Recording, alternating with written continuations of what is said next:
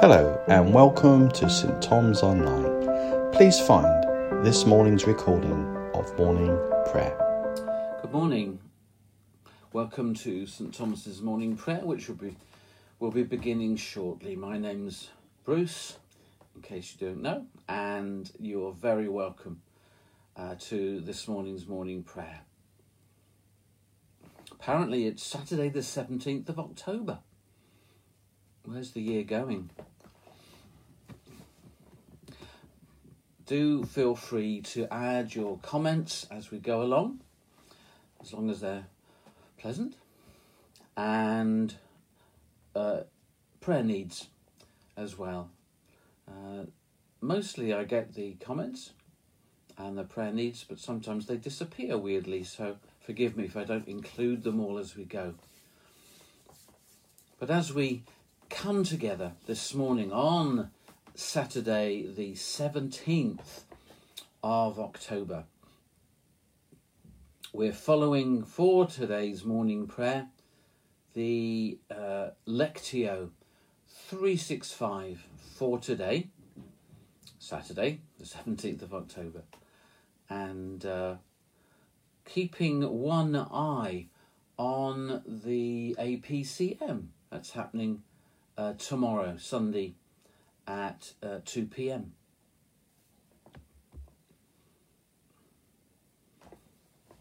So as we gather, as we enter prayer now, we pause to be still, to breathe slowly, and to re-center our scattered senses upon the presence of God.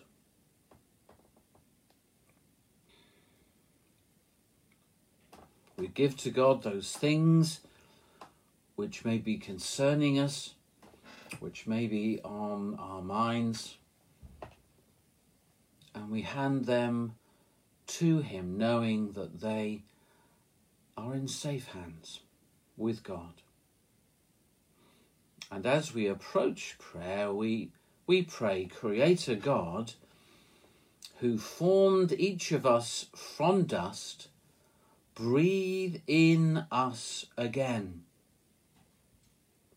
Give us a new imagination to perceive greater possibilities today.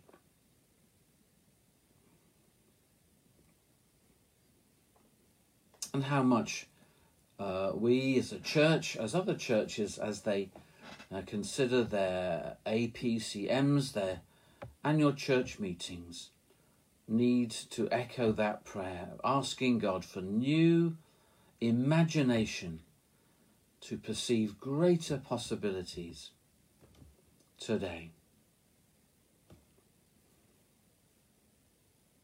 And we choose to rejoice today in God's constant presence, joining with the ancient praise of all God's people in the words of Psalm 52. But I am like an olive tree, thriving in the house of God. I will always trust in God's unfailing love. I will praise you forever, O God, for what you have done. I will trust in your great name, in the presence of your faithful people. That's a short reading from Psalm 52. Welcome to those who are joining us now. Great to have you with us.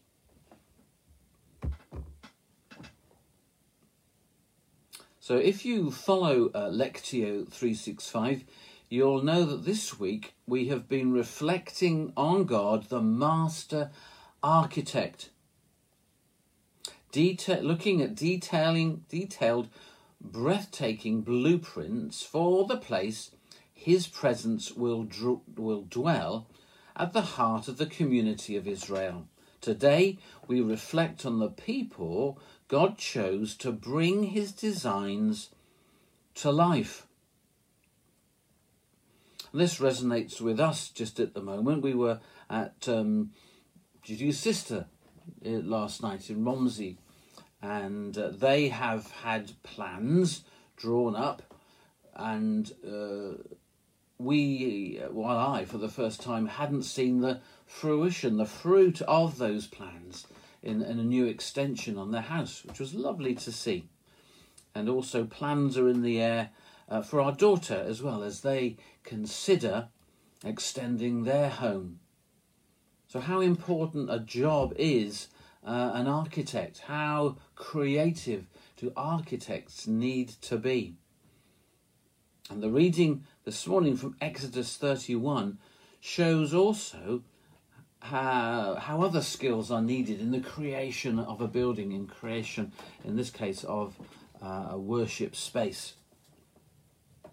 Exodus chapter 31. Then the Lord said to Moses, "See, I have chosen Bezalel."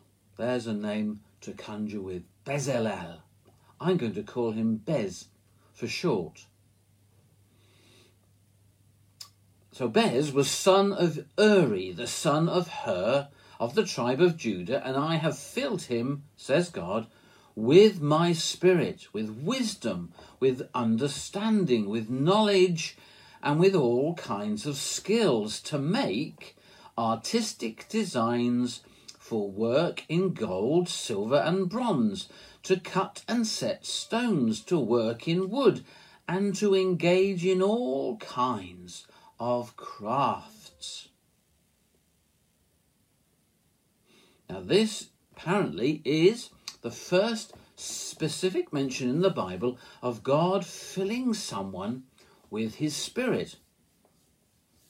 Isn't it fascinating that the person chosen isn't a politician, an entrepreneur, or even a religious leader, but an artisan, a craftsman, our friend Bez. God equips and empowers him to bring that's God's plans, God's art to life. What a collaboration.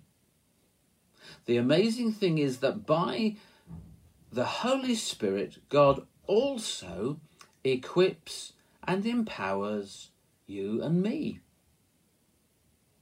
So, question, in what ways do we reflect God's creativity?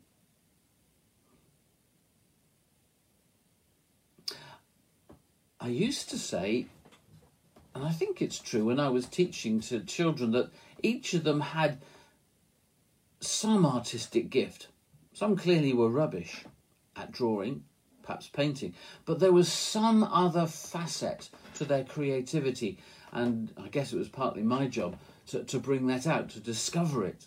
And I'm sure many of them discovered those gifts later in life. So what's your creative gift?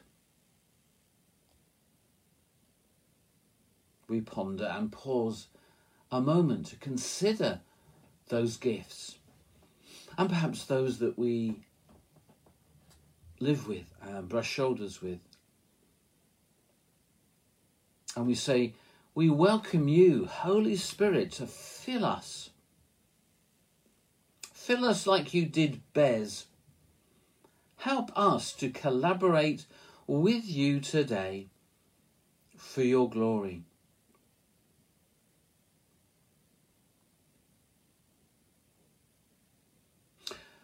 We might pause also to think of someone we know, someone else, maybe a carpenter, an architect, photographer, baker, barista, or someone who expresses their creativity in another way. I'm thinking of flower arrangers, particularly perhaps in the church. My mum used to do that. Loved arranging flowers. Perhaps embroiderers, those who have and can create banners. Those who make films. Dear Gary and his amazing skills with filming and editing and creating things which are great to watch. Perhaps jewellery making, perhaps things which are hidden. And maybe we could encourage people to bring those to life, bring them out into the open.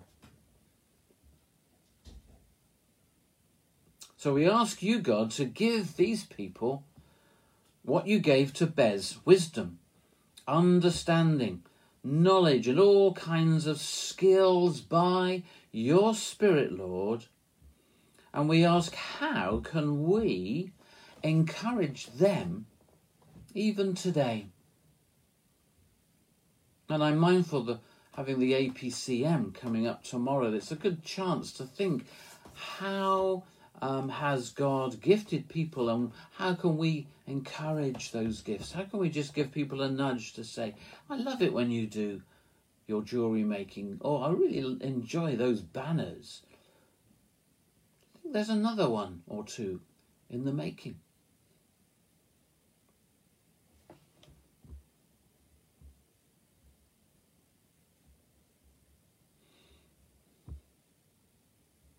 So as we come to the reading again, lost my place, forgive me. There we go. We ask, Lord, that you'd open our ears and our eyes and our hearts to yield to your will once again. So we come back to Exodus chapter 31, verses 1 to 5.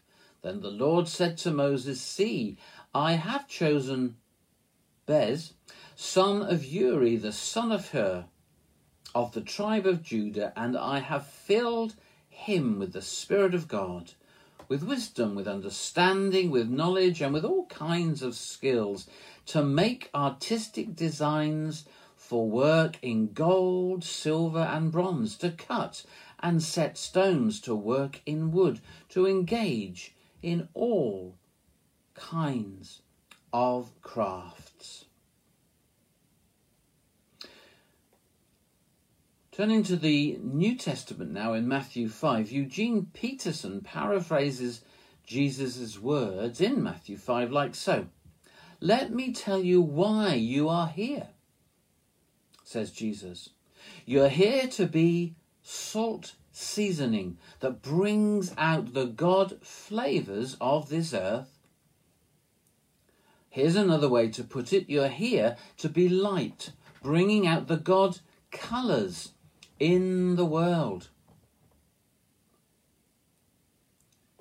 Salt and light, bringing out God flavours rather, and God colours.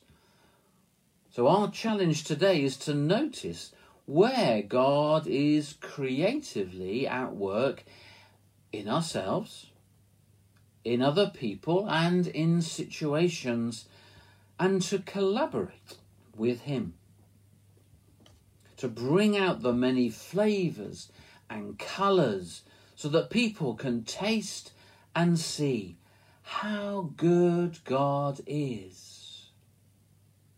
I find that very challenging. Often we get hung up about what we should say to people. Often God wants us to simply do things to reflect his love, to show his creativity, or to work with others to bring out those gifts of creativity. And Francis Schaeffer writes, no work of art is more important than the Christian's own life, which is to be a thing of truth and also a thing of beauty in the midst of a lost world. So, Lord, I yield my life to you again today. Make me something of truth and beauty in the midst of a lost world today. Particularly, Lord, we pray for our communities, for those who may feel lost and isolated and alone, that, Lord, we would be those looking out for them to make their isolation more bearable. It help us too, Father, to see in our communities where there are issues that we can actually address lovingly in your name. We ask too, as a church, Lord, you'd help us to, as it were, find our way again, our ministry, when things have been so difficult, so curtailed. Help us to have your wisdom, to know how to reach our neighbours and our communities in creative ways. Thank you, God, that your promise in the Psalms says that not only can we taste and see your goodness, but that we can take refuge in you too. We pray for those who we know who are really struggling through illness. We pray particularly for those with long COVID, this horrible, debilitating and exhausting journey that some are on. Lord, will you bring your peace and comfort and healing to them? For those who are just finding perhaps Zoom meetings too much, who are finding the isolation and not seeing family and friends, will you meet with them and use us, Father, to share your love with them? And we do pray for our APCM tomorrow, that your will become clear and that your understanding of how we can serve you best at the moment will become clear too. Bless Bob Nichols as he leads Bob Carkeet, as his involvement with church as church warden, and all those on our current PCC, and for those who will be in the new PCC. Bless each one, we pray.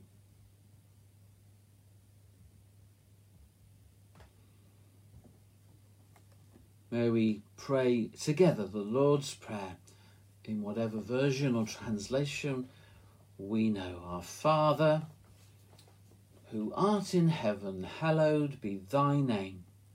Thy kingdom come, thy will be done on earth as it is in heaven. Forgive us our trespasses, as we forgive those who trespass against us. And lead us not into temptation, but deliver us from evil.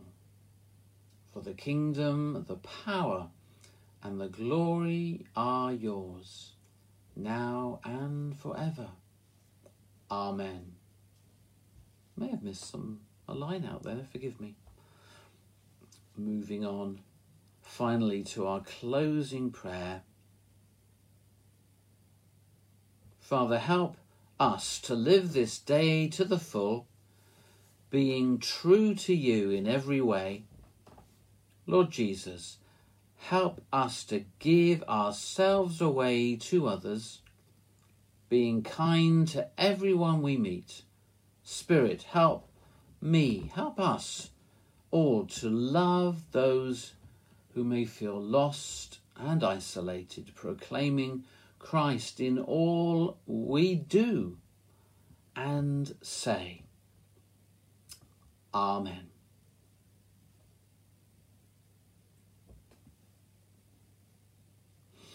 So thank you for joining me this morning.